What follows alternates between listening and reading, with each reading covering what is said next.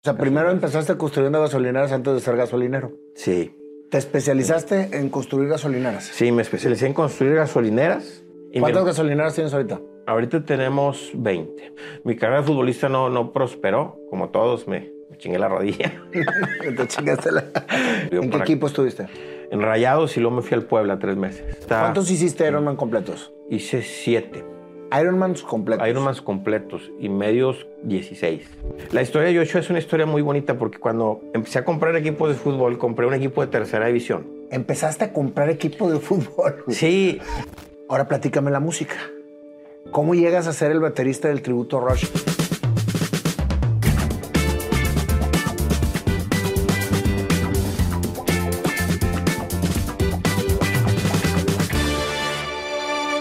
Alejandro, qué gustazo tenerte aquí.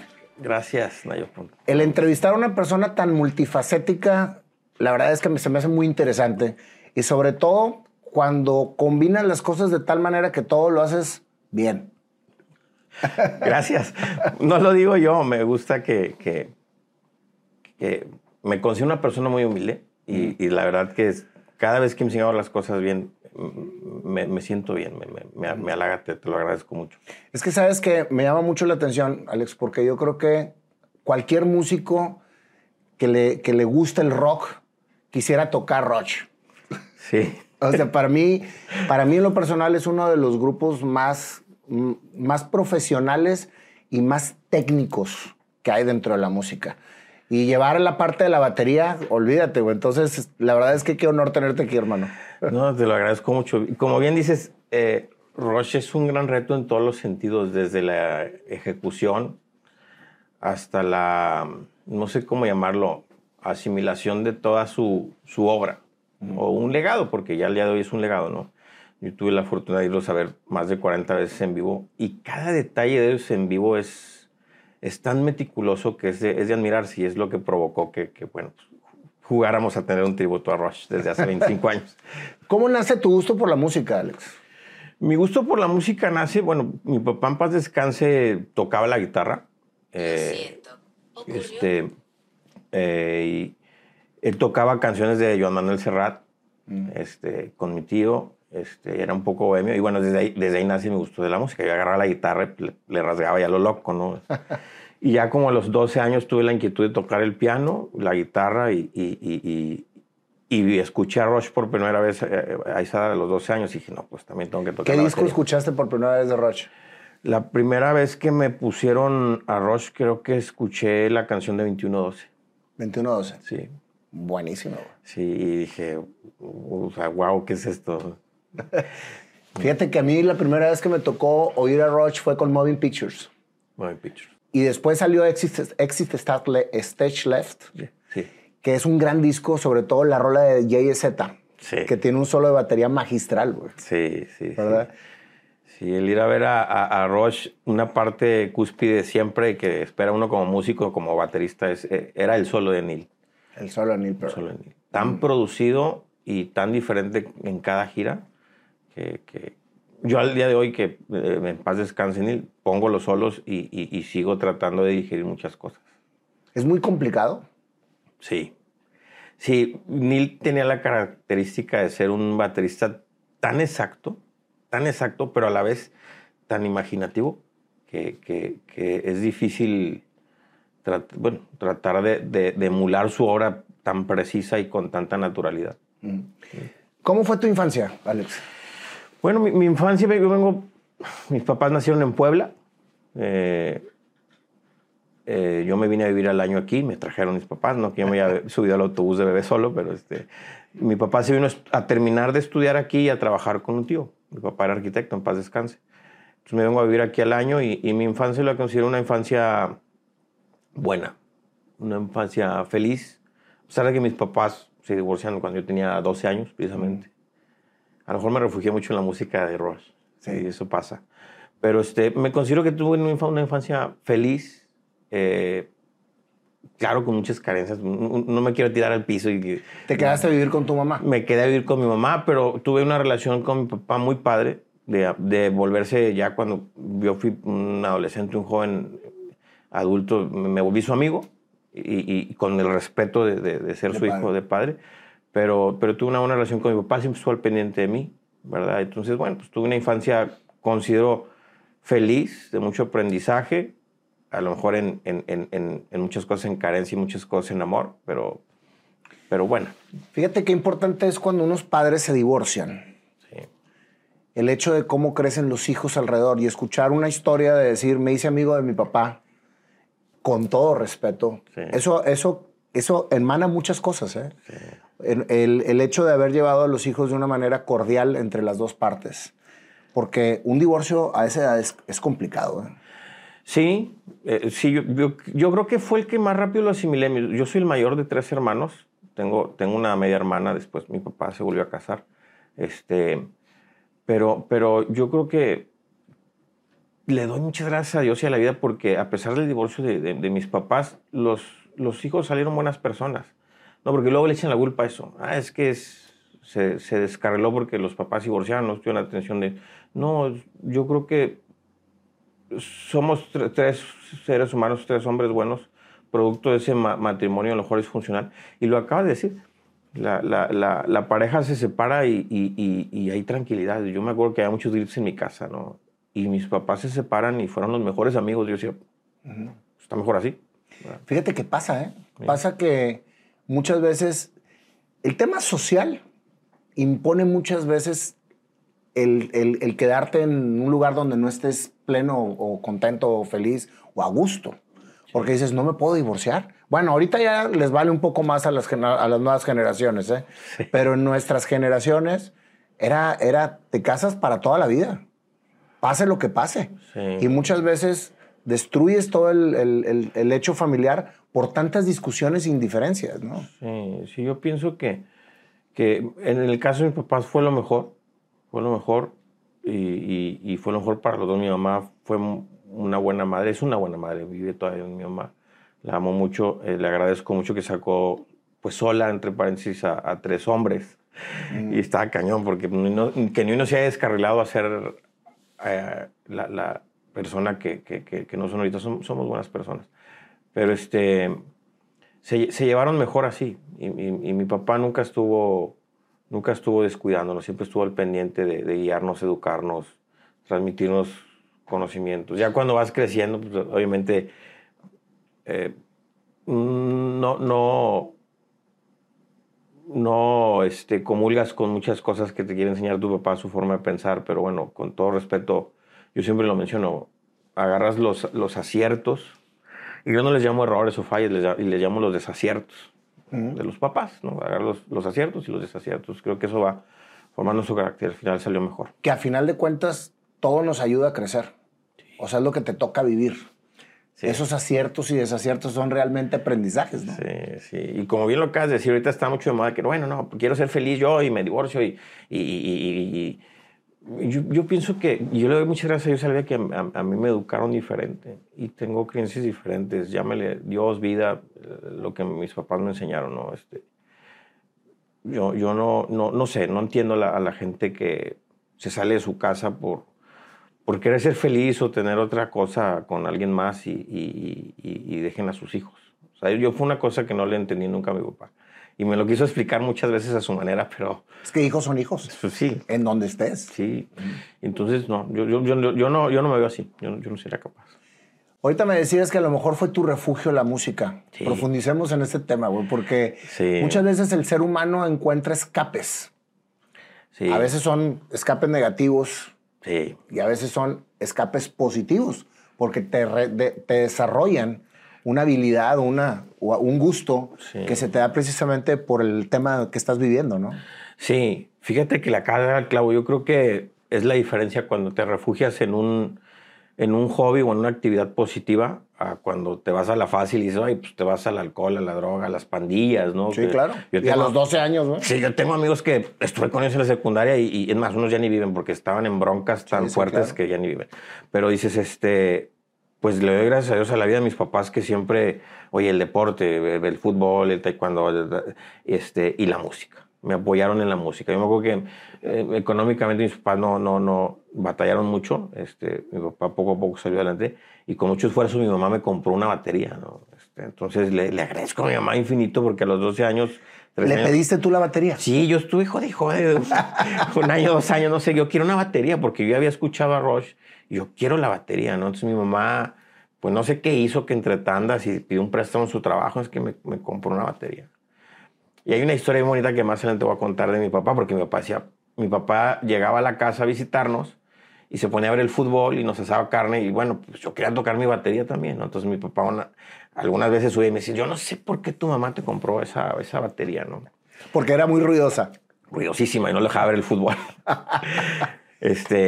Pero volviendo al tema, sí, creo que me refugié en una actividad que a final de cuentas me alejó de muchas malas influencias, muchas cosas malas, y al mismo tiempo me hizo refugiarme a lo mejor sí, en un mentor que fue Neil, no presente, pero que con su poesía y sus letras encajé muchas veces en muchas partes de lo que estaba yo viviendo, sintiendo de no tener a mi papá y mis papás divorciados y con carencias, de lo que quieras, ¿no?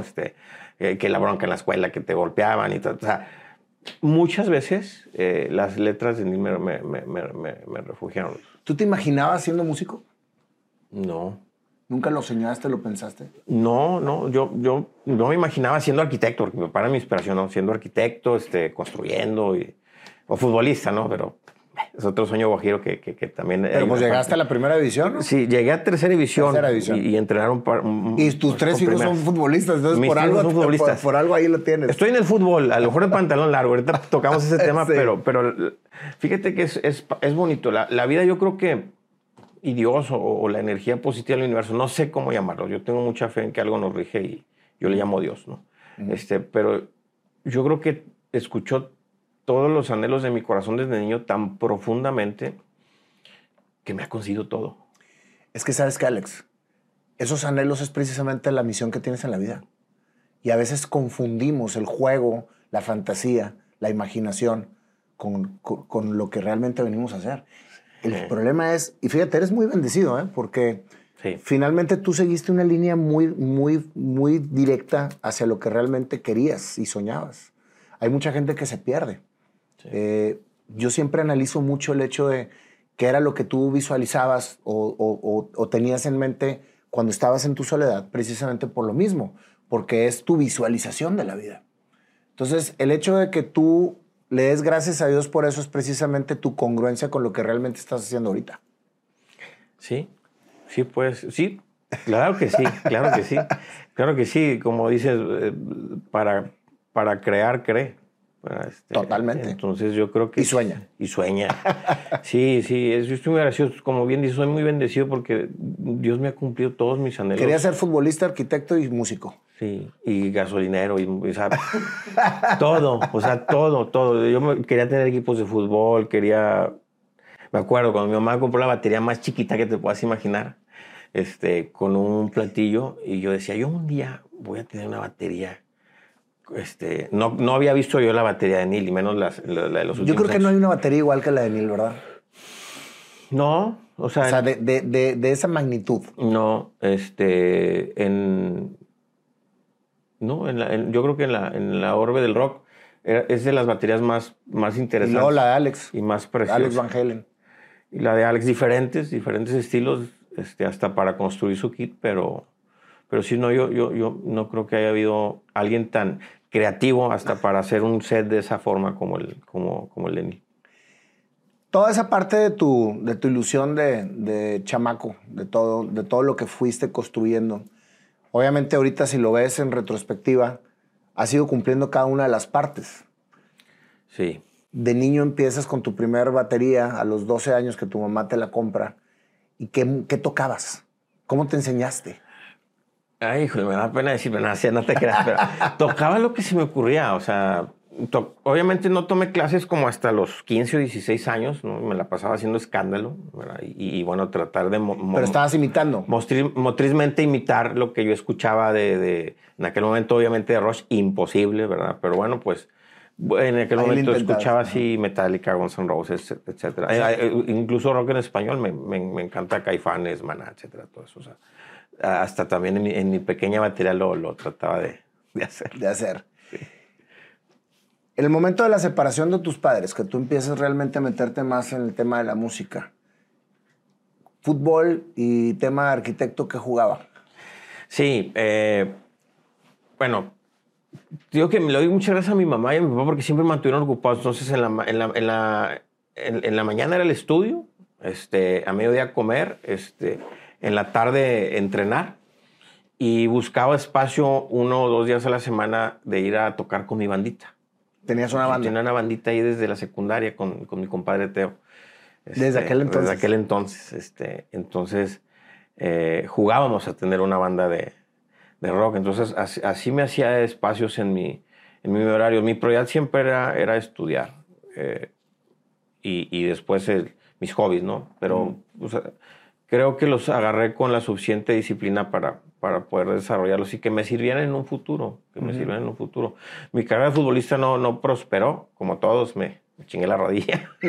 Te chingaste la... Pero bueno, mi cartita de fuerzas básicas y de tercera división me sirvió. ¿En qué equipo estuviste? En Rayados, y luego me fui al Puebla 3 meses. Ajá. Y me habló mi papá, me dice, oye, allá no te alcanza ni para ayudarle a tu abuelita para lo que te da de comer. Está Leonardo Álvarez en la Universidad Regiomontana. Habla con él para que te dé una beca y sigas estudiando arquitectura. ¿Ya te habías metido a la carrera de arquitecto? Ya me había metido a la carrera de arquitectura. ¿Y el gusto por la arquitectura fue por ver a tu papá tan apasionado? Sí, por mi papá. Yo admiro mucho a mi papá. Admiro siempre a mi papá. Mi fotografía de mi papá en mi cabeza desde niño es verlo fumando en el respirador con la lámpara, ya todos dormidos, y yo me paraba y yo veía que él estaba haciendo planos, ¿no? Y luego lo acompañaba a la obra en las vacaciones, ¿no? Me iba con él en la camioneta y lo acompañaba a las obras. Entonces, él me despertó la inquietud de ser arquitecto, de construir, etc. Y luego él nunca tuvo una gasolina, él construyó gasolineras a mucha gente y me heredó el oficio, nos especializamos en construir. O sea, primero empezaste construyendo gasolineras antes de ser gasolinero. Sí, le construí gasolineras a todo mundo, a las empresas fuertes de aquí de Nuevo León, a las más medianas, pequeñas, y ahorita a nivel nacional, incluso a los extranjeros que llegaron hace... ¿Te especializaste en construir gasolineras? Sí, me especialicé en construir gasolineras y llegó un momento, está padre esta historia, fíjate, porque llegó un momento en el que por atender a una empresa grande de aquí, que hacía gasolineras, nos debían a mi hermano y a mí, porque mi hermano menor es mi socio, en todo, siempre me ha ayudado. Y nos llegaron a deber 2 gasolineras completas. O sea, las hacíamos y pedíamos prestado y el contrato, porque pues, si te ponían la fianza y no sé qué, el pie aquí, ¿no? Y para construir bien barato. Entonces, llegó el momento en donde nos debían 2 gasolineras completas, ¿no? Y yo endeudado y vendiendo camionetas y hasta el perro empeñándolo y todo. Y mi hermano me dice, oye, pues haz una para nosotros, o sea, porque si ellos que son monstruos y nosotros somos microbios, les financiamos, pues vamos a hacer nosotros, ¿no? Entonces empezamos a hacer una gasolinera para nosotros. ¿En dónde empezaron? La primera gasolinera para nosotros es una que está aquí en Los Cristales, ahí por aquí, por la carretera nacional. ¿Dónde está un Seven? Está un Oxxo y una placita. Ajá. Se llama Plaza Los Cristales. Ah, sí, ese dónde está. Ahí, esa fue la primera gasolina que hicimos. ¿Y luego se la vendiste a Oxogas o qué? No, estuvo bien padre y así fue como me hice inmobiliario. Yo concursaba en muchas empresas, ¿no? Entonces, estaba yo concursando en aquel momento, me acuerdo bien, 3 o 4 gasolineras para Gas Milenio, para el señor Javier Fernández, que es uno de mis mentores. Javier Fernández. Ahí le mando muchos saludos porque lo estimo mucho y me ha enseñado bastante el señor. Yo a todos lados digo que es mi mentor. Entonces me manda a hablar, me dice, oye, ya sé que estás en una gasolinera ahí. Dice, no seas gasolinero, véndemela. Picudo, mi padrino, yo le digo, véndemela. No, es que es la primera, que ya atravesé todo. No es que... Entonces agarra y dice, oye, es que estás concursando, te las paso, pero véndemela. Nomás que te las paso, pero ajustate a los precios. Ah, bueno, pues, híjole, fue una oferta bien tentadora porque era mucho trabajo para mí en ese momento. Así. Y me dice, pero me compras todo el material de construcción, porque aparte tiene su empresa de concreto. Y luego, bueno, pues sí, si estás en precio, sí, también te lo compro, tú te ajustas, ¿no? Para no hacerte el cuento largo, desayunamos como 7 veces y me agarra la mano un día y me dice, ya de aquí no te vas sin que me la vendas. Y oye, yo dije, lo que es el colmillo, ¿eh? Sí, oye, yo dije un número así, o sea, no sé, la gasolina, por decirte algo, me costó 10 pesos. Y yo dije así como que, te la vendo en 35 pesos. Va. Ándale. Y yo, ay, cabrón. Dijiste, no quiero. Oh, pues ya, o sea, la palabra, pues se la vendí, pero ahí aprendí a hacer el negocio inmobiliario gasolinero. Entonces, ¿qué hice? Me capitalicé, le empecé a construir a él, capitalicé la constructora y empecé a comprar varios terrenos comerciales o a rentarlos. O sea, hacía mi portafolio y ya iba y se las ofrecía a las empresas grandes de aquí.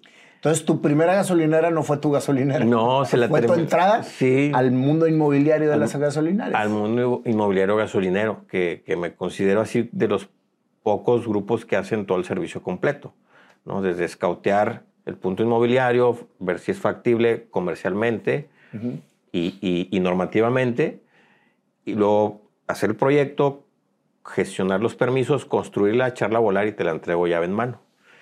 Y después de ahí, bueno, pues muchos grupos nos han venido copiando el sistema. Es que realmente el negocio de la gasolinera no es realmente nada más la gasolinera. Es todo lo que está alrededor y todo lo que se genera alrededor de la gasolinera, ¿no? Exacto. Cuando vi la película de McDonald's, dije, buenísima. Pues, es buenísima. O sea, dije, pues claro, la gasolina vale más. Es el punto de atracción. O sea, es todo lo que generas alrededor y periféricamente de vender gasolina, ¿no? Oye, ¿y con todo esto no te ha dado por tú comprar los terrenos para después rentarlos a la gasolinera y a los comercios? Fíjate que me han ofrecido... Porque eso es lo que hacía McDonald's. Sí, me han ofrecido el día de hoy decir, oye, te rento todo tu grupo. O sea, réntame todas tus gasolineras. Híjole, hago el análisis y les agradezco siempre la oferta a los grupos que se acercan. Y digo, ¿sabes qué? Me siento todavía con la vitalidad y el empuje para seguir expandiendo, creciendo y operar mis propias gasolineras. Porque decir, oye, pues en una posición muy cómoda, decir, oye, pues a lo mejor descansando me gano 50 centavos, por decir un número, pero operando me gano $1, pues tengo la energía todavía a lo mejor para seguir operando, ¿no? Y más ahorita que como que hice a lo mejor un refresh o un bust en mi vida, porque mis hijos, al ser futbolistas los 3 y ya adultos, me siento con la energía y con el tiempo para sin dejarla de disfrutar, porque también ya aprendí eso, a disfrutar, viéndote, escuchándote. Me siento con la energía para seguir operando yo. O sea, respondiendo a tu pregunta de, oye, pues renta todo y ya más cómodo. Pues sí, a lo mejor en un futuro sí. O en un futuro a lo mejor vendo todo. Ahorita me han ofrecido comprar también todo. ¿Cuántas gasolineras tienes ahorita? Ahorita tenemos 20. ¿20 gasolineras en la parte de Nuevo León? ¿O estamos en Nuevo León, en Querétaro y en Guanajuato. Tenemos otras 3 por abrir y aparte estoy asociado ahí con unos amigos españoles en Querétaro y tenemos otras 4 o 5 ahí con ellos. ¿Y los locales, por ejemplo, que están dentro de las gasolineras, los operas tú también? O sea, por ejemplo, las tiendas de conveniencia. No. ¿O esas sí las...? No, eso sí, haz de cuenta, te rento el espacio. Ok. A todas las cadenas de tienda del país, le rentamos a todos. Le rentamos a refaccionarias, a los cafés, a las tiendas de conveniencia, a farmacias, a todo. Pero no operamos nada, no. No, olvídate, eso es otro burro. O sea, ya con 3 productos, Magna, Premium y Diesel y los aceites, con eso tengo. Imagínate. No lo hacemos, nada más. O sea que tú operas la gasolinera y rentas todos los locales que están alrededor. Así es. Que también son de tu propiedad. Así es. Entonces sí tienes algo rentado. Bueno, sí, en esa parte sí.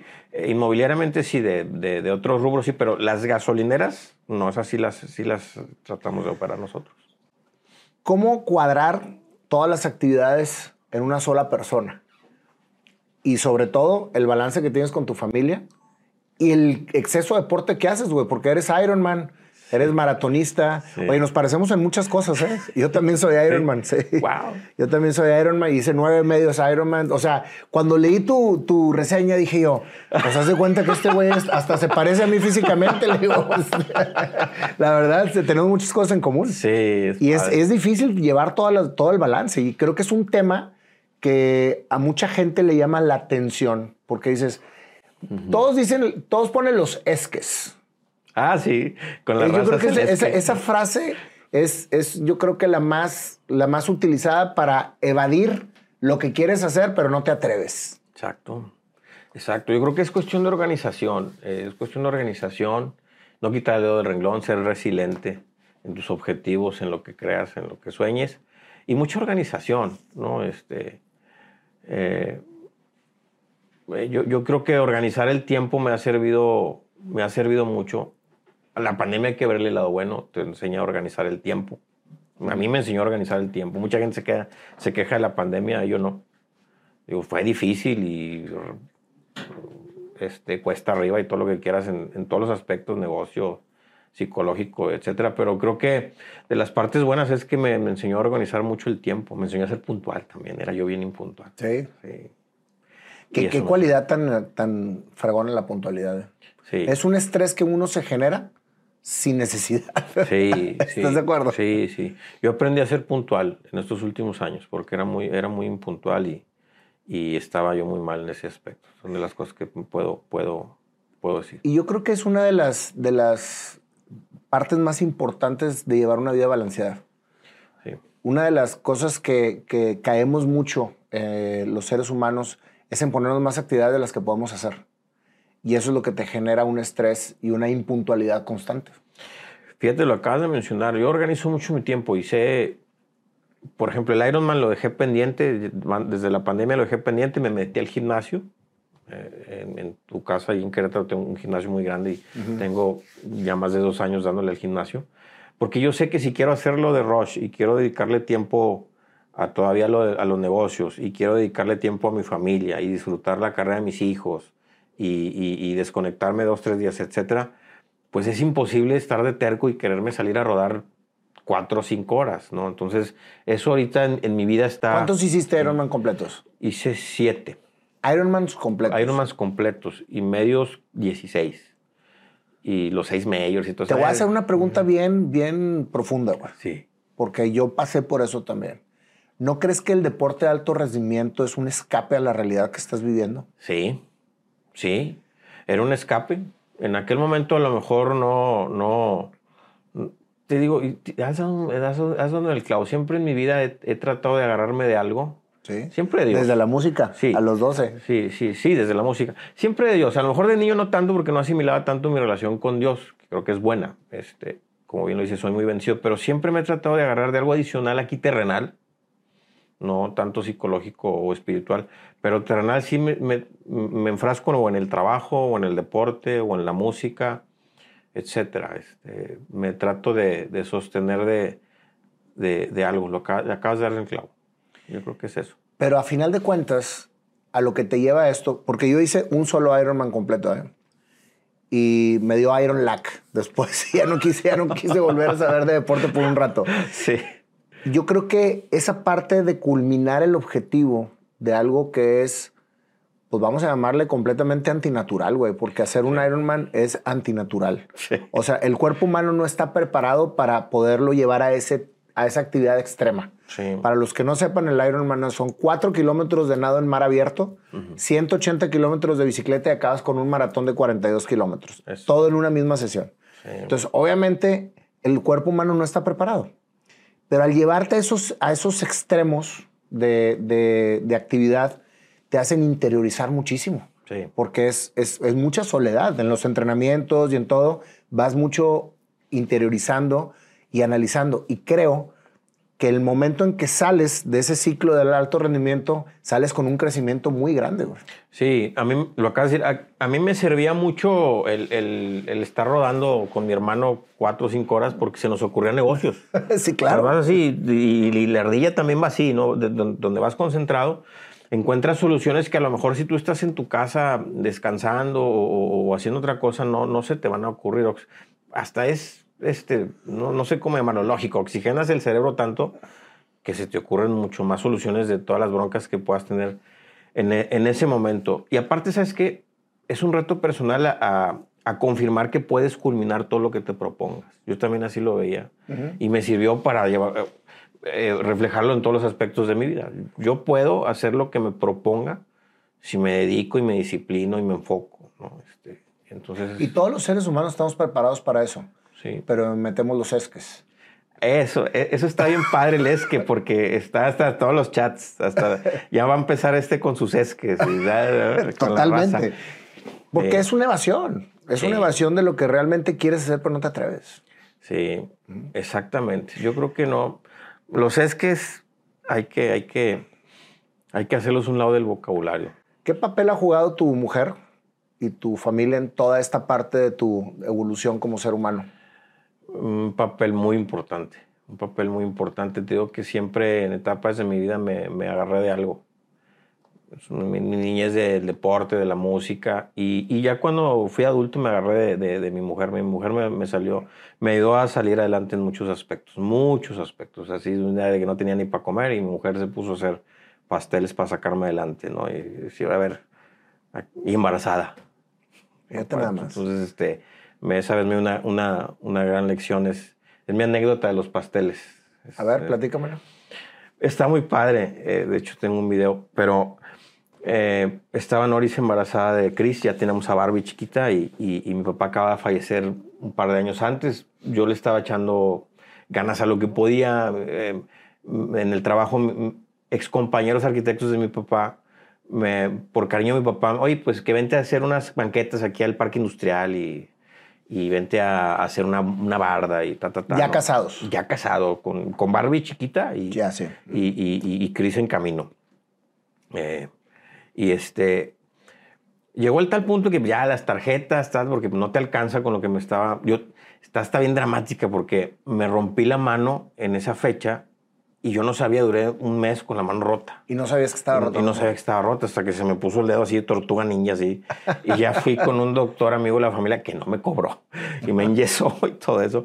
Pero estuvo dramática esa parte de mi vida y por eso se lo agradezco más a mi mujer, me agarré de ella.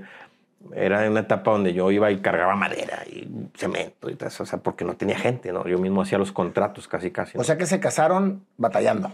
Sí, no. Mi mujer trabajaba en un banco de cajera, yo trabajaba para mi papá. Mi papá fallece y dije, puta, se me va el mundo encima. Empecé a agarrar yo mis contratos de obra chiquita por mi cuenta y mi mujer seguía trabajando. Estaba incapacitada en ese momento mi mujer por el embarazo.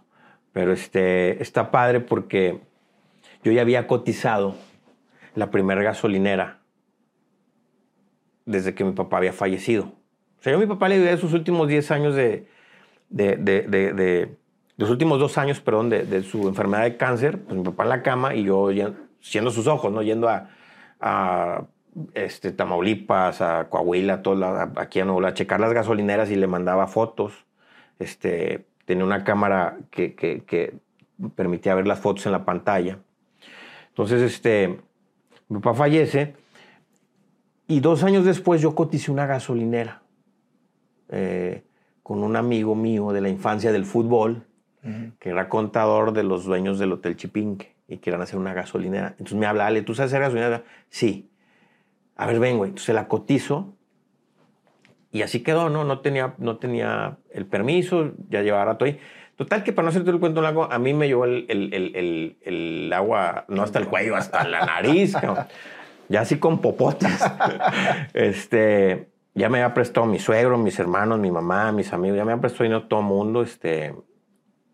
Y esa semana llego, cobro en el parque industrial, le pago a mis trabajadores, le echo gasolina a la camioneta y me quedan 200 pesos. Y puta, yo me sentí bien, pues ya así de que toqué fondo, ¿no? Llegué a mi casa y sale mi mujer, ¿no? Y me dice, oye, es que la leche para la niña. Y sale la mujer con la panza. Sí, que la leche para la niña que ya no tiene, que los pañales. Y yo, sí, ahorita espérame. En aquel momento fumaba todavía. Me salí a fumar a la terraza de un departamentito que teníamos en Las Brisas. Así. pero nervioso, y me puse a llorar, ¿no? Dije, ¿qué hago, cabrón? No tengo para la leche, güey. Entonces me tiro el cigarro y se me ocurrió algo que le prometí a Dios que lo iba a hacer siempre que pudiera, y aquí es un muy buen spot para hacerlo, si me lo permites. Yo le dije a Dios que iba a ser su publicista número 1 si me ayudaba en ese momento. En ese momento tiré el cigarro y entregué mi vida a Dios, me arrodillé y entregué mi vida a Dios. Le dije, Dios, si me ayudas a salir de esto, no sé qué tengas que hacer, pero yo te entrego mi vida y la pongo en tus manos. Y sé que de aquí en adelante tú vas a obrar en mi vida, ¿no? Sentí mucha paz, me limpié las lágrimas, entré, mi mujer me vio llorando, me sirvió un vasito de agua, ahorita vemos qué hacemos, ya le expliqué, ¿no? Oye, pues así, ya no hay para dónde. Iba a ser un 10 de mayo y me dice mi mujer, espérate tantito. Entonces va y saca en la despensa y tiene una harina para pastel, no sé qué, y con los 200 pesos compramos huevo, leche, no sé qué. ¿Y la leche para la niña? No compramos la leche para la niña. Ok. En ese momento se le olvidó hasta la leche para la niña, yo creo. Oye, se puso a hacer pasteles. Y le habló a todas, me le habló a mi mamá y a mi suegra, y les vendimos como 10 pasteles a mucha gente. Y con eso hicimos el mandado y compramos la leche de la niña esa tarde, esa noche, ¿no? O sea que la niña también aportó, pues se quedó una noche sin leche. Sí. Aguantó vara. Oye, y es tan mágico, yo pienso lo que hice, y no sé si sea coincidencia, yo creo que las coincidencias no existen, pero el lunes me habla mi amigo el contador. Eso fue un sábado. El lunes en la mañana me habla mi amigo el contador, me dice, ya salió el permiso de la gasolinera, dice el licenciado Gabriel que te vengas a firmar. Wow. Oye, fui, se me ve un señor, un arquitecto ya grande, el dueño del hotel, me dice, ¿tú eres el que hace la gasolinera? Sí. Bueno, más porque él dice, confío en Rafael, se llama mi amigo Rafael López. Oye, salí con un cheque, no sé, en aquel momento la gasolinera, no sé, valía 18 millones. Era como si una gasolinera ahorita de 80 millones, grandísima, ¿no? La gasolinera. Salí con la mitad, salí con un cheque como de 9 millones. Así.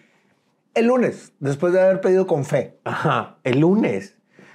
O sea, por eso no me canso de platicar esta historia. Porque en ese momento le entregué mi vida a Dios. Y no me ha soltado desde aquel momento. Le ha pasado difícil, pero nunca me ha rendido. Pero ha sido la época más que has caído más bajo económicamente. Sí, así de que nada, o sea. Sabes que a mí me da mucho gusto que se platiquen este tipo de historias, Alex, porque muchas veces la gente quiebra mentalmente. Sí. Puedes quebrar en los negocios, puedes quebrar económicamente, pero nunca quebrar mentalmente, porque ahí sí te carga el payaso. Sí. Y tú tuviste una quiebra mental con fe. Sí. Yo tengo un dicho que cuando murió mi padre, precisamente, que estábamos en una situación similar, la recuerdo con mucho amor. Una quiebra económica con toda la espiritualidad, pero una quiebra espiritual ni con toda la economía. Exacto. Entonces, ahí es donde realmente entiendes el poder de la fe. Sí. Como tú dices, en lo que quieras creer, pero tienes que agarrarte de algo. Sí. Porque no sales, güey. O sea, solo no puedes salir. Sí. Y también nos enseñan que hay que buscar siempre la felicidad. No nos enseñan a entender la tristeza. Y la tristeza yo creo que es el punto más importante que te da la vida para poder saber en dónde trabajar. En ti mismo. ¿Qué te produce esa tristeza tan grande? Tú la canalizaste precisamente a la fe. A decir, pongo mis manos, mi vida en tus manos y prometes ser tu principal publicista. Ahorita me platicas cómo lo cumpliste, güey. Sí. Pero la realidad es que cuando lo haces con fe y con una visión, te da esperanza. Sí, yo creo que, como lo dije ahorita, a mí, si haces un análisis mía, siempre he estado agarrado de esa personalidad, de esa deidad superior que creo que controla todo el universo y nuestras vidas y nuestro plan perfecto de vida. Estamos diseñados para cumplir algo, como bien lo dices. Y aquí en el mundo, pues me agarro de algo de alguna actividad física o un hobby de este mundo, pero como bien lo acabas de decir, si no estás agarrado espiritualmente de algo fuerte, en un momento de tristeza, difícilmente vas a recuperarte. Dijiste también algo muy importante, el ser claro con la gente que amas, con la que vives. Sí. La situación está así. Fíjate la diferencia en cómo llegaste con 200 pesos y te piden para la leche. Sí. Y no supiste qué decir y te saliste porque decías, ¿cómo le voy a decir que nada más tenemos 200 pesos? No le quise decir en ese momento. Al llegar, conectar, pedir, tranquilizarte y regresar y decir, esta es la situación. Ahí salió una partner, güey. Sí. Que te dijo, vamos a vender pasteles. Sí. Y se le olvidó la leche. Sí. Fíjate cómo las cosas se dan. Pero uno mismo se cierra a tragarse todo el problema y no expresarlo hacia los demás, que es con los que vives. Sí. Hacer corresponsables de la situación a la gente con la que vives y la que amas, incluso tus mismos hijos, aunque sean pequeños, Sí. es precisamente la fortaleza y la claridad porque estás uniéndolos en el problema. Uh-huh. Y muchas veces queremos nosotros no dar el problema, sí, pero no encontramos la solución. Sí. Fíjate, lo acabas de decir, esta misma estructura de compartir el problema en ese momento personal y llevarlo al plano espiritual es asimilable y es replicable en todos los sentidos de la vida. Incluso ahorita que lo estabas platicando en una parte de los negocios, llegas a ir revolucionando los negocios tanto que no te la puedes tragar tú solo. O sea, una decisión sola o un problema solo, como en ese momento me estaba pasando a mí, también en la parte de los negocios. Si tú te tragas los problemas solo y no compartes con la gente que te va rodeando, lo importante es rodearte de las personas idóneas, ¿sí? Pero cuando no lo compartes y te quieres tragar tú solo el problema para tú mismo dar la solución, estás cometiendo un error grandísimo. Uh-huh. Y es replicable. Ese escenario que viví ahí es replicable, yo creo que en muchos aspectos de la vida, o en casi todos, o en todos. Totalmente. Sí. Nacen tus hijos y se hacen futbolistas. ¿Era porque te veían a ti? Sí, tuve la fortuna de... Yo todavía jugando fútbol en Profusoc, ahí con exfutbolistas y en veteranos, de llevarme a los chiquitos, ¿no? Y ahí en el medio tiempo patearles el balón y al final jugar con ellos, llevármelos me los llevaba al tecnológico, les inculqué siempre mucho a hacer deporte, y su mamá también. Los tenía en el básquet, en el taekwondo, en el fútbol, en la natación. ¿También eres taekwondoní cinta negra? Sí, también. Tío, no me sé estar quieto. Antes de ser triatleta, sí, me metí al taekwondo y me pude recibir de cinta negra. Nada más que, bueno, pues me quebraba la mano, me quebraba el pie. Una vez un amigo con todo y protector me rasgó aquí con una patada. No sé si traía la uña muy larga o algo, pero...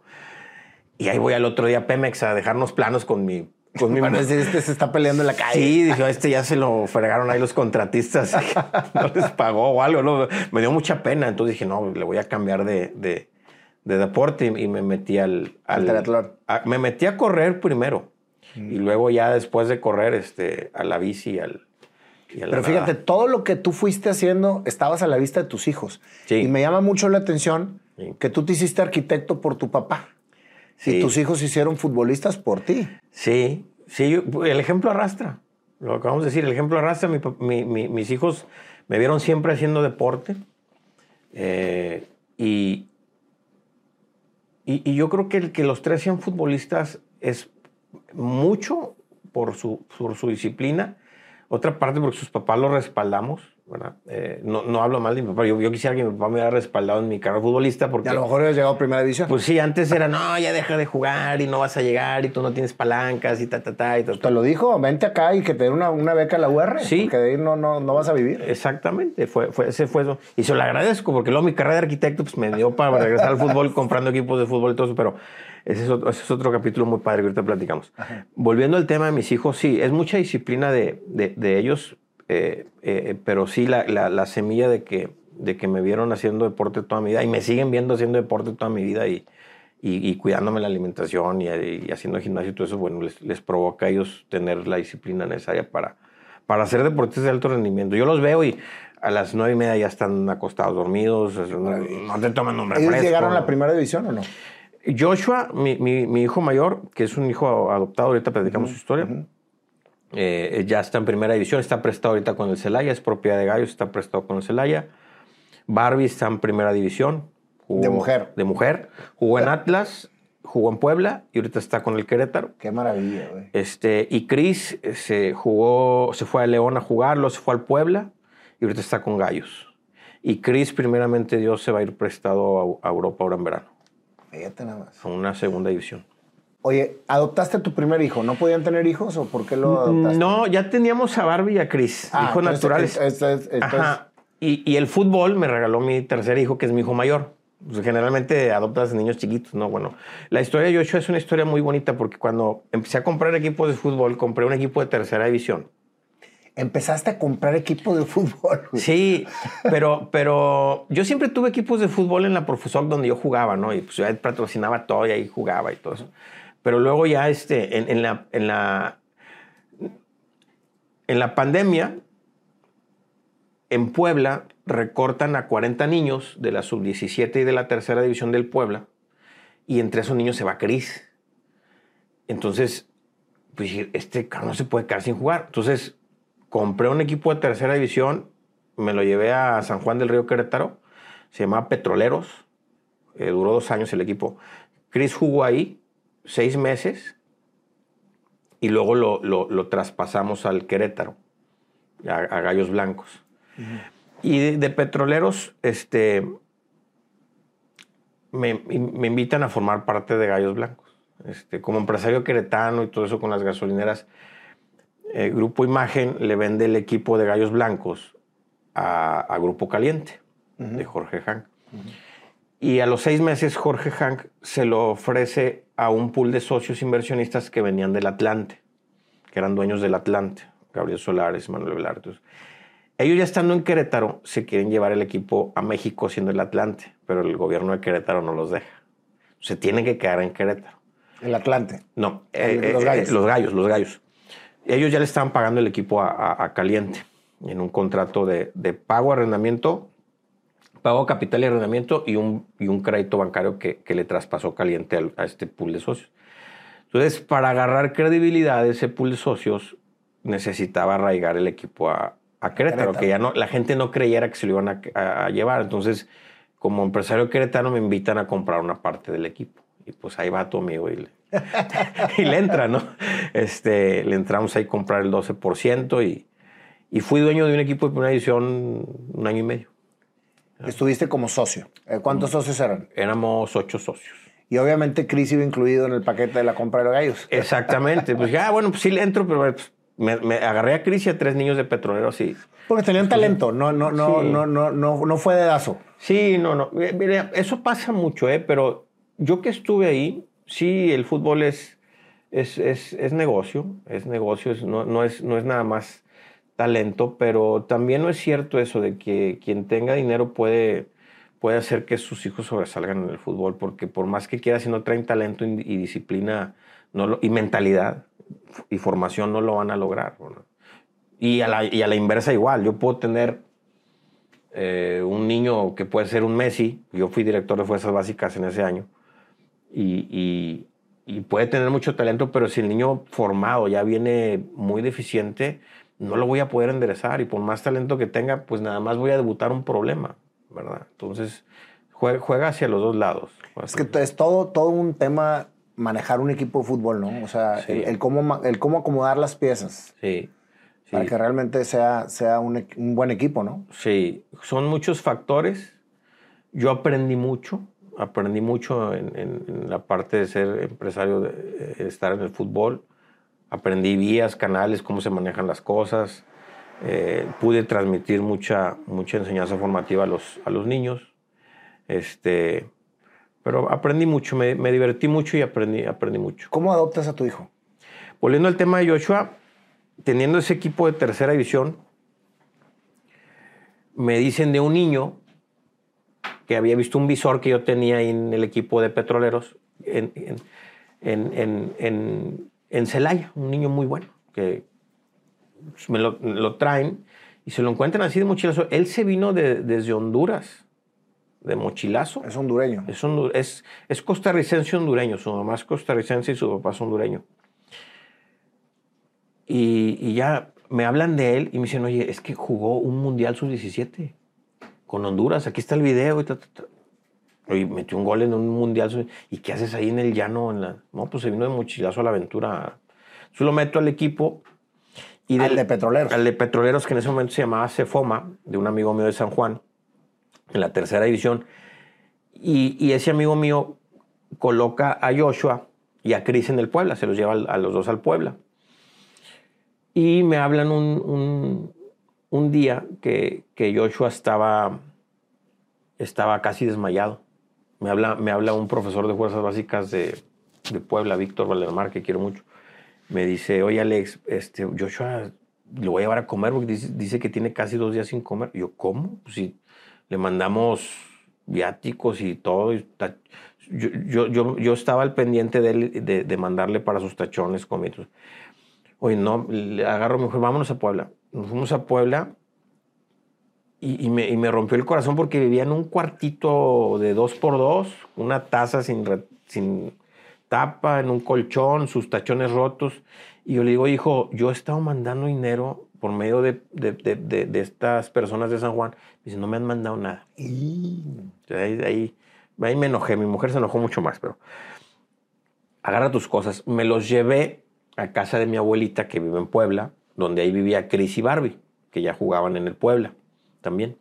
Entonces le digo, aquí va a vivir Joshua con ustedes, le dan de comer, lo atienden, le dan una recámara, y pues ahí vivía. Yo a mi abuelita le ayudaba con todos los gastos de mis hijos, obviamente. Para no hacerte el cuento largo, mis hijos se encariñaron tanto con él, ¿verdad? Y había un tema de que a Puebla le gustaba a Joshua para debutarlo en primera división, pero por la plaza extranjero ya las tenían topadas. Entonces, a mí se me ocurre naturalizarlo adoptándolo. Yo me muevo rápido ahí con relaciones de inmigración y todo eso para adoptarlo rápido.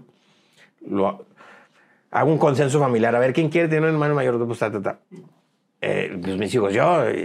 ¿Quién quiere un hermano mayor? Sí, yo. A mi mujer, oye, pues ¿estás de acuerdo que en un futuro las canicas entre 2 van a ser entre 3? Y me dice, no me importa, hazlo, ¿no? Entonces, lo adopto.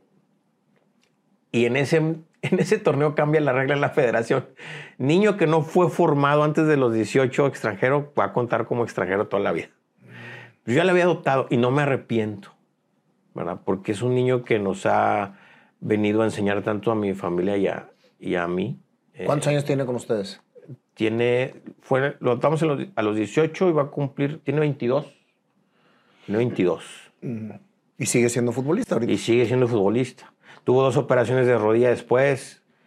Lo apoyamos en Puebla, se rompió la rodilla, lo operaron en Gallos, lo volvieron a operar la rodilla. Ahorita ya agarró su nivel, está en Celaya. Y yo no lo hago ya por el tema del fútbol, lo hago por el tema de que es mi hijo. Ya lo protejo como un hijo más, ¿verdad? Y en la casa es un hijo más y sus hermanos lo ven como su hermano de sangre. O sea,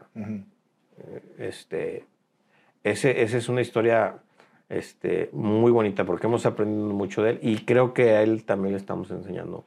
Es que fíjate que el ser humano ayuda por naturaleza cuando realmente la persona que lo está recibiendo es neta. Sí. Porque lo sientes, ¿no? Sí, o sea, como sí, que sí. es una conexión. Sí, sí. Que dices tú, oye, este chavo se la está partiendo, es un buen chavo, etcétera, y te late, ¿no? Y acabas de darme el clavo. O sea, yo agradezco que toda mi familia, tanto política como mi familia propia, mis hermanos, mis sobrinos, mi mamá, mis amigos, lo ven como un hijo mío. O sea, lo ven y lo respetan y lo aprecian tanto como un hijo mío. Él se ha ido a cenar a solas con mi mamá. Sí. O sea, no ocupa que estén los 2 hermanos para que vaya él con mi mamá. Qué maravilla. Mi mamá lo quiere mucho, mis hermanos lo quieren mucho. Y sí, no falta el comentario de algún ahí medio pseudo amigo que, oye, no, pero es que lo material va a ser entre 3 en lugar de entre 2 y ten cuidado. O sea, a ver, ¿ten cuidado de qué? O sea, no... ¿Y lo material cómo para qué? Como que ¿qué tiene Joshua de veras que no está en mi casa por otro motivo más que por el sentirse amado por nuestra familia. No me pide un clavo. No me pide un clavo. O sea, le tengo que andar comprando las cosas, perdón la palabra, así, a huevo. Porque él mismo se siente que... No. Oye, ¿y hablaste con sus padres biológicos? Sí, en Puebla, en una Navidad, Joshua me dijo, oye, papá, ¿puedo invitar a mis papás? Me dijo, sí. Y yo hablé con ellos y hablé con Joshua y dije, a ver, ustedes siempre van a ser los papás de Joshua. El día que quieran venir, nos avisan y vienen. Él puede ir cuando él quiera y se lo permita a su trabajo. ¿Y están juntos sus papás? No, están divorciados. Su mamá trabaja en Costa Rica en una rosticería de pollos y su papá es enfermero en Honduras. Y hablé con ellos y les dije, aquí Joshua va a tener su familia en México, somos nosotros. Y los papás súper agradecidos. Fíjate lo importante que es hacer las cosas bien. Sí. ¿Tú pediste consenso en tu familia? Sí. Y vuelvo a lo mismo. La claridad con la que manejas las cosas es lo que te hace que las cosas sucedan. Sí. Sí, imagínate que tú hubieras dicho, me traje este chavo a vivir aquí a la casa, ahí se ven. Pues espérate, güey, o sea, ¿de qué se trata? Es que así solemos hacer las cosas. Sí, no es lo mismo. Fíjate que tienes toda la razón, es claridad. Y aparte yo, en una humilde opinión hacia adentro, creo que soy muy estratégico. O sea, soy muy estratégico para saber manejar las situaciones de tal forma que fructifique. ¿Verdad? Entonces, digo, yo ya sabía que mi familia la iba a comprar porque lo adoraban. O sea, lo adoraban. Pero a ver, oye, ¿cómo la puedo hacer para que ellos mismos sean parte? Sean parte. Haciéndolos parte. Exactamente. Así de simple. Así es. Y también hablaste con los papás biológicos. Sí. Que eso, o sea, todo eso es precisamente unir las piezas de un rompecabezas que quede perfecto. Sí. Para que las cosas sucedan correctamente. Sí. Y batallé un ratito con él porque cuando lo llevé a Puebla, le gustaba comer papitas y comer refresco. Le dije, a ver, vamos a ser futbolistas profesionales. Eso no, ve tus hermanos, ¿no? Una vez hasta lo iba a regresar porque me hizo enojar, ¿verdad? Porque estaba gordito y no... A ver, ya no entiendes, tú traes 6 kilos arriba, así Puebla no te va a fichar. Le tuve que hablar al papá, el papá lo regañó también y siempre ha sido una relación cordial y de respeto. Los papás nos agradecen cómo está Joshua con nosotros y Joshua, lo que a mí más me deja satisfecho, contento con esta historia tan bonita es que yo lo veo feliz y yo veo a mi familia feliz con él. Esa es precisamente la recompensa. Sí. ¿Cómo te hiciste publicista de Dios?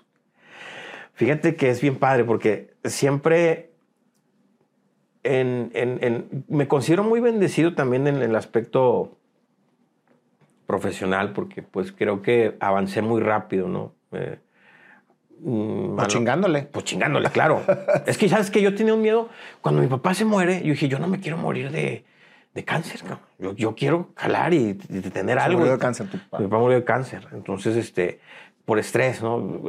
Era de los arquitectos que se bajaba la chamba y pues vendían hasta el perro, ¿no? Y las palas y todo. Y dije, y esa parte evolutiva fue y analicé, a ver, ¿quién siempre tiene trabajo? Pues quien tiene la tierra, ¿verdad? Y la tierra pues te da inversión, ¿no? Entonces empecé por ahí. Entonces fui muy clavado en la chamba siempre, pero volviendo al tema, creo que evolucionamos tan rápido y prosperamos tan rápido que mucha gente, a mí, de veras, gente que no es mi amiga, sino que son conocidos de mis amigos y imprudentes y que me llegó a preguntar, oye, ¿tú eres huachicolero o narcotraficante? O no. ¿Por qué el éxito? ¿Por qué lo comparan con la prosperidad con haberse portado mal? No. Le dije, mira, siéntate. Y le platicaba mi historia. El que me tiene aquí es Dios. ¿Por qué? Porque le entregué mi vida hace muchos años. 3 o 4 personas. Peleaste con el mejor socio. Sí. 3 o 4 personas así medio, oye, o me mandaban, oye, preguntó que si tú eras, no, o sea, ¿cómo voy a andar en esas cosas? No, para nada. Y aparte nunca pierdo la oportunidad de platicarlo, ¿no? En donde me ceden la palabra en reuniones del fútbol o en conferencias del combustible, de las gasolineras, o en el mismo grupo, cuando doy un mensaje a todos los colaboradores, nunca dejo de mencionar a Dios. O sea, y les digo, discúlpenme por lo que voy a hacer. Yo sé que aquí en lo profesional debe ser todo laico y sin partidos políticos y lo que quieran, pero yo soy un publicista de Dios. O sea, estamos aquí, gracias a Dios. ¿Sí? Y la bendición que reciben a través nuestro, porque Dios nos bendice mucho, ¿verdad? Es que la mejor publicidad que puedes dar es tu propio testimonio. Sí, me gusta, eso es lo que decir, me gusta dar mi testimonio de cómo empezó todo esto y cómo sigue prosperando y cómo seguimos solucionando las cosas, porque estamos de la mano de Dios. Y si, como bien lo mencionamos ahorita, si espiritualmente no estamos centrados y arraigados fuertemente a una buena relación con Él, difícilmente agarras tu centro y tu tranquilidad y puedes solucionar cosas, ¿no? Ahora platícame la música. ¿Cómo llegas a ser el baterista del tributo Rush? Que para mí yo creo que es el mejor tributo que hay en México. Lo dice mucha gente, te lo agradezco. Sí, Mucha gente lo dice, y incluso empresarios del medio. El show está para llevarlo a Broadway, para llevarlo a Vegas, por cómo está escénicamente. ¿Tú lo produciste todo? Yo lo produje todo, sí. Escénicamente. Es que fui a ver a Rush más de 40 veces en vivo, ¿no? Entonces, oye, vamos a poner. ¿Fuiste al R30? Fui, sí. Tenemos que traían las lavadoras. Sí. Pues en el escenario tengo una lavadora, tengo una pollera, tengo las radiolas de Alex, tengo el Time Machine, Yo me urge irte a ver, porque la verdad es que yo no he podido estar en un tributo Rush. Sí, tenemos el ensamble de violines, entonces eso le da una emotividad al show enorme, más toda la producción de video, donde nosotros mismos actuamos los sketches tipo humor británico que hacían ellos. Los actuamos Teo y yo. Entonces está muy chusco porque mantienes a todo el espectador bien al pendiente, ¿no? Tanto de la música, la escenografía, el video. Pero sí, volviendo al tema, el show está muy interesante. Hay gente. ¿Pero cómo empieza la idea? Precisamente yendo a ver a Rush. O sea, fuimos a ver a Rush, Teo y yo, por primera vez, creo que ayer por el 93. En Counterparts. Counterparts. Counterparts. Sí. Signal fue el 84. Sí, Signal fue en el 82. Sí, 82. Signal fue en el 82. 84, sí. Grace Under Pressure. Grace Under Pressure. Sí. Exacto. Entonces, dije, no hay nadie que se atreva a tocar un cover de Rush. Uno. Entonces nosotros fuimos a verlos y se me ocurrió hacer. Entonces empezamos las banditas, estas donde jugábamos a tener una bandita de rock, como que la fuimos depurando a encauzarla a hacer el tributo. Y en el 99, para el 2000, teníamos ya un show de 20 canciones. ¿De Rush? De Rush. ¿Traes Signals o no? Sí, traemos varias de Signals. No, perdóname. De Signals, la de... Subdivisions. Sí, tenemos de Signals, tenemos Subdivisions, Lucinic y New World Man. Pero que New World Man la dejamos descansar en este tour. Y ensamblamos un show de 20 canciones. Técnicamente muy diferente hace 25 años. Ahorita tengo 40 y voy a cumplir 48. Tienes 25 años con el tributo. Sí. 25 años. Sí. Qué barbaridad. Sí. Sí, ensayando Rush 25 años y lo presentamos por primera vez en el 99 o 2000. Sí, lo preparamos todo el 99 en el Mall del Valle, en donde era el cine antes. Sí. Ahí lo hicieron como que un teatrito.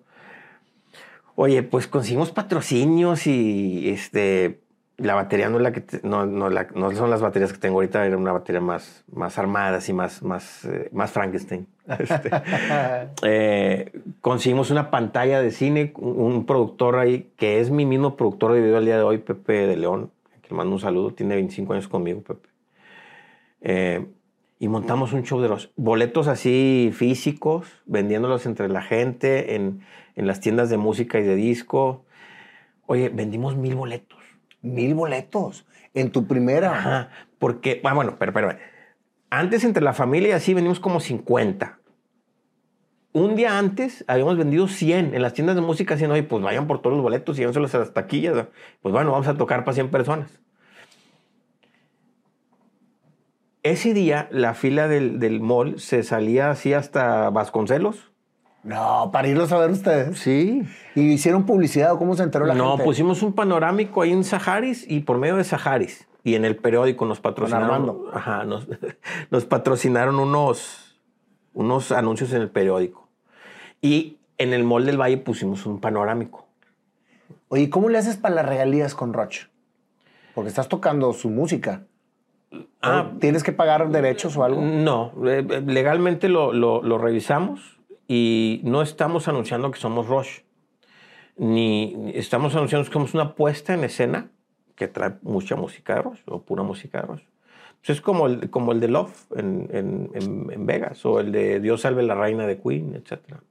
Ese tipo de interpretación legal a nuestros abogados les da defensa. Es que estamos en eso precisamente ahorita nosotros, por eso la pregunta. Sí, pero es así. Mientras tú no te anuncies que eres el artista, no hay problema. Entonces, ¿llenaron? Oye, llenamos, pero íbamos bien padre, nos estacionamos así y donde íbamos caminando por toda la fila, o sea, la raza en lugar de, voy a ver si es cierto. Y que no sé qué, y si no vas, o sea, pues es que sí, nos amenazaban, cabrón. O sea, oye, me subí a tocar súper culiadísimo lo que sigue. Y todos bien nerviosos. Me acuerdo, tocamos Dreamland. Bueno, el salón repleto. Se vendió todo en ese momento y hasta además mi mamá tuvo que hacer así como que boletitos porque puse a mi mamá en la taquilla. Y a la mamá de Teo, a mi madrina. Ella estaban en la taquilla. Oye, no se daban abasto porque vendieron 1,100 boletos. O sea, vendieron casi 100 boletos hechizos ahí. La gente sentada en las escaleras. Qué maravilla, parada. tu primera presentación. Oye, terminamos de tocar Dreamland. Y todos así, pero parados. Y nosotros así, ¿qué pedo? O sea, fue realmente un recibimiento muy padre. Y luego hubo muchas críticas constructivas, pero de admiración y apoyo. Ese año fuimos a la escena. Hermosísimo la escena. Lo llenamos todo, 2,400 personas. Y desde ahí, año con año, ¿sí? Los presentamos una vez al año. Nada más una vez. Una vez al año y se llena aquí en Monterrey. Apenas en la pandemia no lo pudimos presentar. Hicimos streamings, hicimos live, los abrimos a Latinoamérica, Europa y todo eso. Nuestra página de 800 seguidores se fue a 20 y tantos mil en 2 días. Y eso nos abrió la posibilidad de llevarlo a México y a Guadalajara y a Puebla y a Querétaro. Y nos recibieron muy bien. Nos recibieron muy bien. Al día de hoy, mucha gente, muchas ciudades piden que llevemos el show. El año pasado nos mentaron la madre un chorro en Tijuana porque no lo pudimos llevar. Y ahorita lo vamos a llevar. Oye, ¿y ustedes tienen toda la parte de la producción es tuya? O sea, todas las pantallas, todo, ¿o lo rentan? Todo lo que es el backline y el gear. Y tenemos un estudio de grabación y de ensayo muy bonito, muy equipado. Es de nosotros. Todo el PA ahí lo rentan en cada ciudad. Sí, en cada ciudad. O sea, como quien dice, la parte de la producción audiovisual, más bien visual, es de ustedes. Toda nuestra. Toda la escenografía, todo el gear. Nosotros tengo 2 baterías completas que dan la vuelta, 2 sets. Aquí tengo 2 sets en Monterrey y 2 sets en Querétaro. De hecho, tengo una réplica del R30 firmada por Neil allá en Querétaro. Oye, ¿los conociste? Sí. No me digas eso, güey. Sí, como los fui a ver un chorro de veces, ya el crew de ellos nos veía y nos regalaba camisas y púas y todo. Y nos pasó 2 veces a un meet and greet con Alex y Geddy. Y a Neil nunca pude, porque era muy tímido y no le gustaba esto. Lo más que pude acercarme a Neil es como de aquí a tu batería, con una reja. Y él estaba de espaldas arreglando su moto. Fue lo más que me permitió acercarme Lorne y Geranios, que eran técnicos de ellos. Me dijo, no hables, no nada. Te vas a parar ahí, no tomes foto y nos vamos. Así como que vamos pasando. Era muy ermitaño, ¿verdad? Muy ermitaño. Pero me tocó padre ver ahí cómo estaba echando mecánica en su moto. Y no te saludó. No. O sea, me vio y como que ya sabía que era yo porque siempre iba a primera fila, siempre veía que estaba ahí. Y hay una anécdota bien bonita. Yo me llevé una vez a Chris, mi hijo chiquito de 7, 6 años, a ver a Rush, a segunda fila, era segunda fila. Y Neil conmigo tenía mucho contacto ahí. O sea, estaba tocando y me veía y como que ahí está, ya lo conozco. Ya lo conozco de tantos años que ha venido.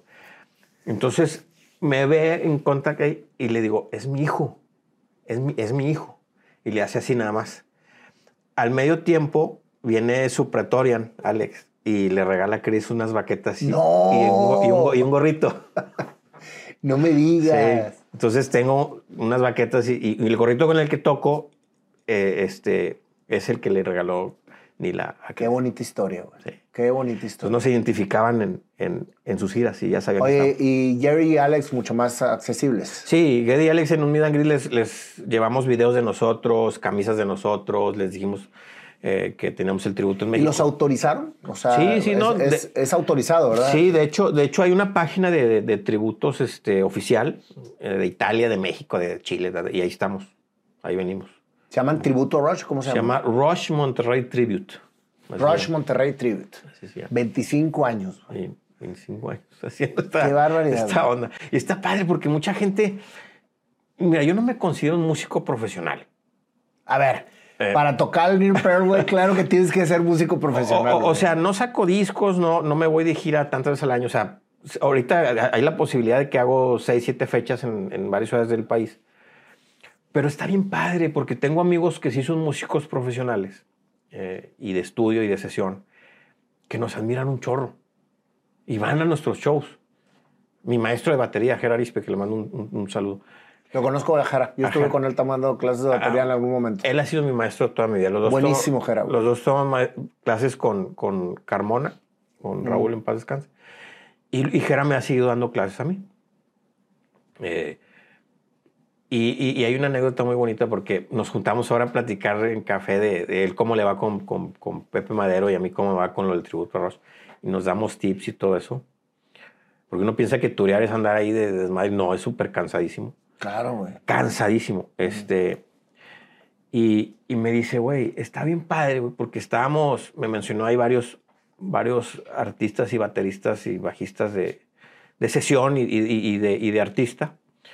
Y me dice, güey, dicen, o sea, está cabrón que ni uno de esos, en los shows de nosotros, nos están viendo, dice, que ni uno de esos se dedica a esto. O sea, es que están hablando entre ellos. Dicen, no, es imposible, güey. Sí, porque cada quien tiene su chamba. Ajá, y dice, pero no, güey, sí es posible. Ese güey es arquitecto, ese güey es licenciado, ese güey es ingeniero, ese güey es químico, ese güey es licenciado también. Qué grueso, güey. Sí. Eso es llevar la pasión a todos los límites, güey. Sí. Sí, porque tocar Rush, mis respetos, güey. La verdad es que es algo sumamente complicado y es un halago como músico poderlo hacer bien. Sí. Yo no hago otra cosa más que tocar Rush. Sí toco algunas otras cosas, pero como te dije hace ratito, medio me aburro. Y no soy bueno. O sea, no soy bueno. Por ejemplo, Jera me pone, oye, vamos a practicar este patroncito de samba. Y digo, no, güey, no me pongas eso. Samba, no. No me pongas eso, güey. Bueno, ¿qué quieres hacer? Mira, vamos a analizar esta parte de esta canción de Rush. Y me dice, ándale. O sea. ¿Cómo está tu vida en estos momentos, Alex? Mi vida... Ya me platicaste toda la historia, ya me platicaste como quien dice, las 3 etapas o los 3 Alex, el músico, el deportista y el empresario. Sí. Y el centro es la familia. Sí. Y Dios. Sí. ¿En estos momentos de tu vida te sientes realizado? ¿Te sientes pleno? Sí, muy contento, me siento realizado, me siento que Dios me ha cumplido cada uno de mis anhelos, me siento muy bendecido, siento que soy un canal importante de bendición y que mi misión es compartirla de la manera que sea posible, pero me siento demasiado contento, al día de hoy pleno, feliz, nunca satisfecho, y no porque uno quiera ser avaricioso, ambicioso, etcétera, en un mal aspecto. Pero es el motor que te sigue haciendo actividades. Sí, seguir siendo actividades. Siempre quieres estar ocupado. ¿Y para ti cuál es el secreto de ese éxito? Porque eres una persona exitosa haciendo lo que te apasiona. Sí, yo creo que el secreto ha sido mucho lo que platicamos ahorita, estar siempre con una ideología espiritual fuerte, estar centrado, estar teniendo una buena relación con Dios en mi historia me ha funcionado. Rodearte de personas idóneas, tener la capacidad de distinguir qué personas son las idóneas y qué personas no son las idóneas. Yo creo que eso sirve mucho. aplicar lo que me enseñaron mis papás, siempre ser humilde, tratar a la gente siempre bien. Yo tengo un defecto, haciendo un paréntesis, que muchas veces yo lo veo como efecto, o no lo veo como efecto. Muchas gentes y muchos mentores me lo ven como efecto. Es que es muy confiado. Tú conoces a la gente y te abres y le das la confianza. Dije, es que el ser humano no tiene que ser malo por naturaleza. O sea, estamos aquí para darnos amor y somos buenos. O sea, debemos de convencernos de que somos buenos. Claro, la vida te va dando muchos golpes y te va dando muchas decepciones que aprendes a hacer esa coraza y a discernir la gente que debe de estar cerca de ti. No, pero en esa parte me ha funcionado ser humilde, abrirme, ser confiado, tener las ayudas idóneas, ¿verdad? Priorizar en esa parte esquemática de esa lista. Es decir, oye, Dios, voy a decir algo muy egoísta, luego yo. No es egoísta. O sea, si no estoy bien yo, no puedo hacer feliz a nadie más. Dios, yo, mi familia, mi trabajo y mis amigos. Ya después de ahí todo en el mismo plano, ¿no? Creo que es de las cosas que me ha funcionado terminando de responder la pregunta, yo creo que lo que me ha motivado o me sigue motivando es dejar un legado. O sea, dejar un legado y no precisamente material. O sea, de la gente que te conozca, yo al día de hoy me voy satisfecho porque, bueno, de 100 personas que me conocen, a lo mejor 99 dicen que soy buena persona y les dije el bueno, y una, pues a lo mejor porque no le salió un negocio conmigo, lo que quieras, se quedó frustrado y soy por ahí mala persona, ¿no? Que se te resbala, ¿no? Que es... Fíjate que acabas de decir algo bien importante. Cuando uno se siente listo para morir, es que está satisfecho con su vida. ¿Sí? Y es muy bonito escucharlo porque pocas personas lo logran. Pocas siempre están como que quieren hacer más por el tema de que si se van, pues no están satisfechos. Y escucharlo de viva voz de una persona que me consta que hace lo que le apasiona en todos los sentidos de su vida y de manera balanceada, no me queda más que felicitarte, Alex, por cómo has llevado tu vida, por tu maravillosa familia y sobre todo porque eres un ejemplo de que si realmente te enfocas en algo, puedes lograrlo. Sí. Es el ejemplo claro de soñar, creer y crear. Sí. Que es precisamente mi frase. Sí. Pues te agradezco mucho tu historia, Alex. Gracias. Y ahora sí me pones en un reto muy grande. ¿Qué te voy a cantar, güey? ¿Qué le voy a cantar a un baterista tan virtuoso? Pero vamos a ver qué nos trae el Panda y a ver qué hacemos aquí con la cantada. Un toque de progresivo. A ver, mi Panda, ¿qué le vamos a tocar aquí a Alex? Órale, no, pues él se tendrá que adaptar. Oye, una salsa. No. Vamos. Pero soy malísimo para bailar, ¿eh? ¿Sabes qué? Vamos a tocar algo. Sí, pero de menos a más, pero rockesón, pero un rockcito así como. Digo, no vamos, obviamente no como Roche, ¿verdad? Pero un rockcito así nostálgico, porque quiero irle dando ritmo. Ahorita que estaba afinando la guitarra, como Arjona, Jesús afinó mi guitarra. Ahí te va. Se me está ocurriendo esto.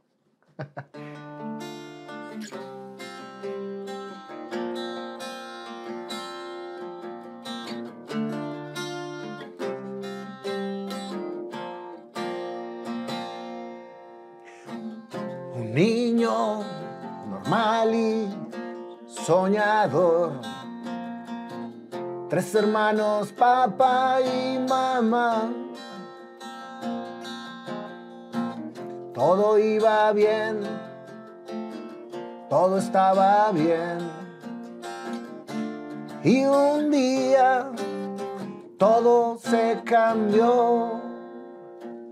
Las cosas empezaron a ser extrañas al entorno de este hombre soñador. Su padre, arquitecto, gran maestro, decidió seguir su vida paralela a la familia. Su madre se quedó. Una batería Alex le compró. Y ahí empezó su sueño a darle la razón.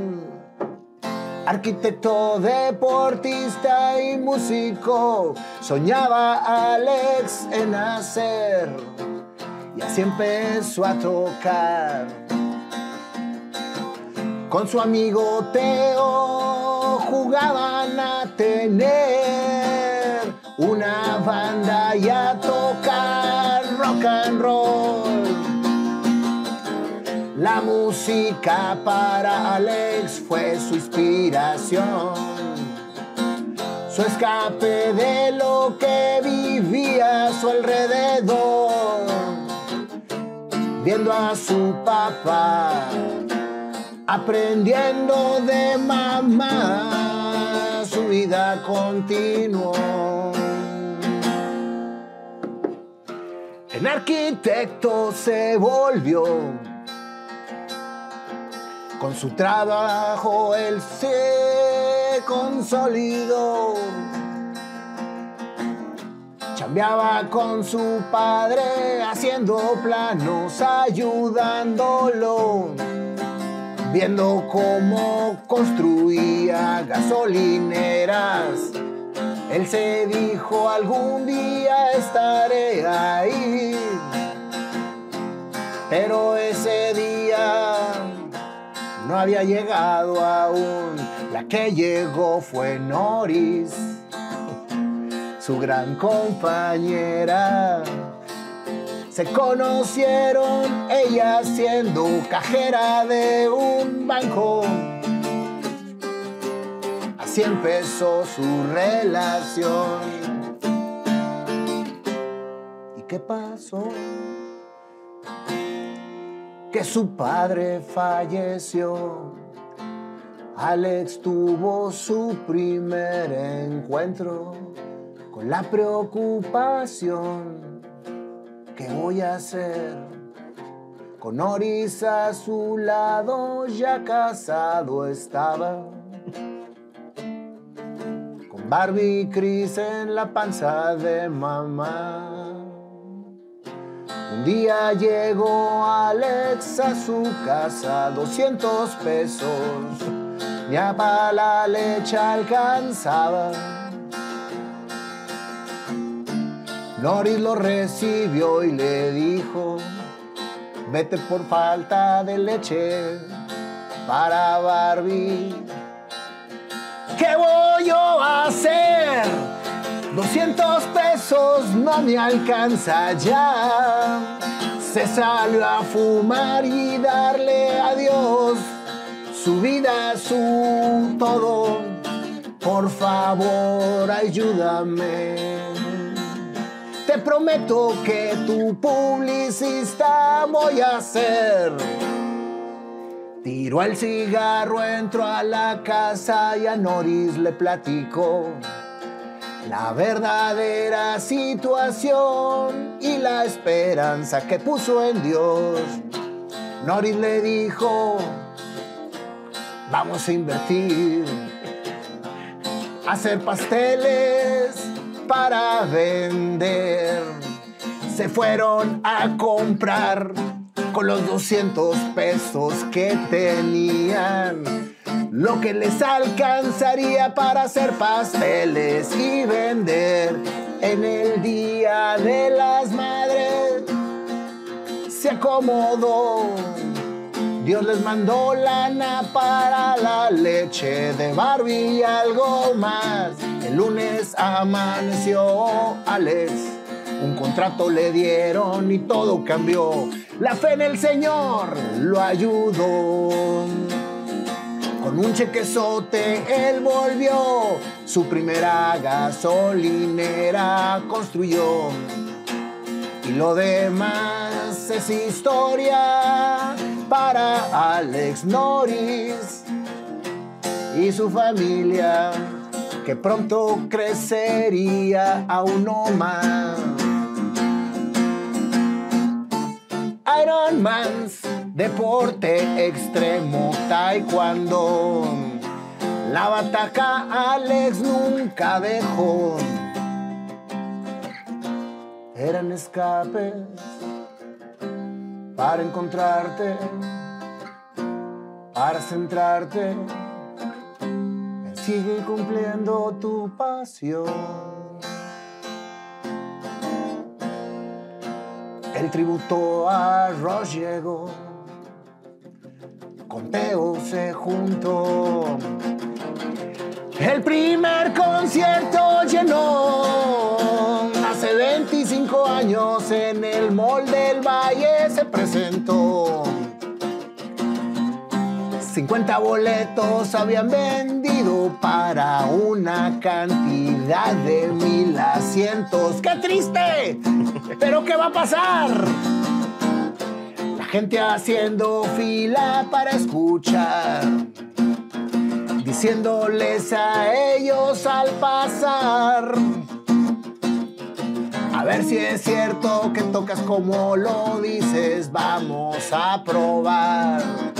El lugar se abarrotó y el tributo se presentó. Después de la primer rola, todos aplaudieron.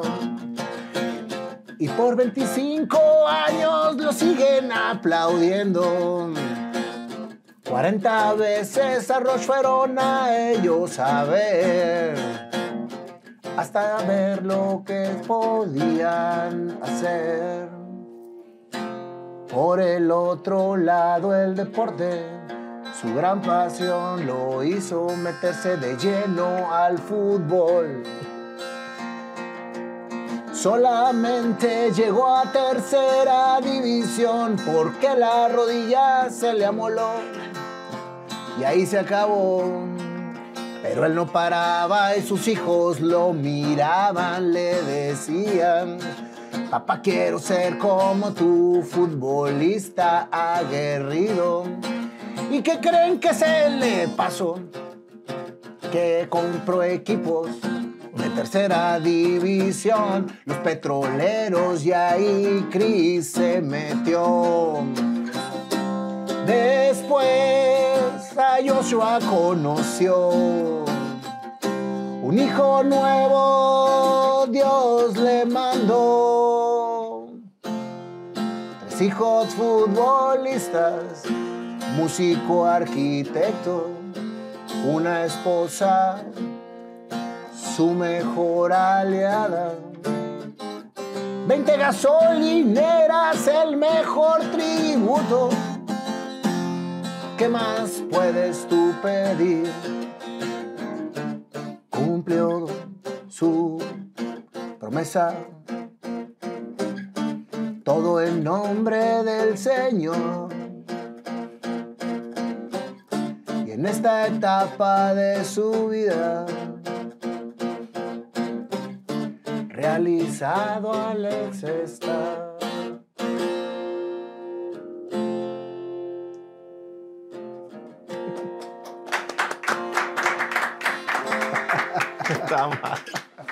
Oye, fue tipo Rush, largota. Sí, tipo Sanal. Sanal, sí. Buenísimo. Compadre, muchísimas ese es nuestro gracias. regalo para esta gran historia que nos motiva mucho a seguir buscando a todos nuestra pasión. Porque la verdad es que el escuchar a alguien que ya lo cumplió es inspiración para los que todavía lo buscamos. Muchísimas gracias, Nayo, por tu tiempo y por la lección, porque uno viene a aprender, de verdad. Y yo a aprender de ti. Dios te bendiga. Y bienvenido en la noche.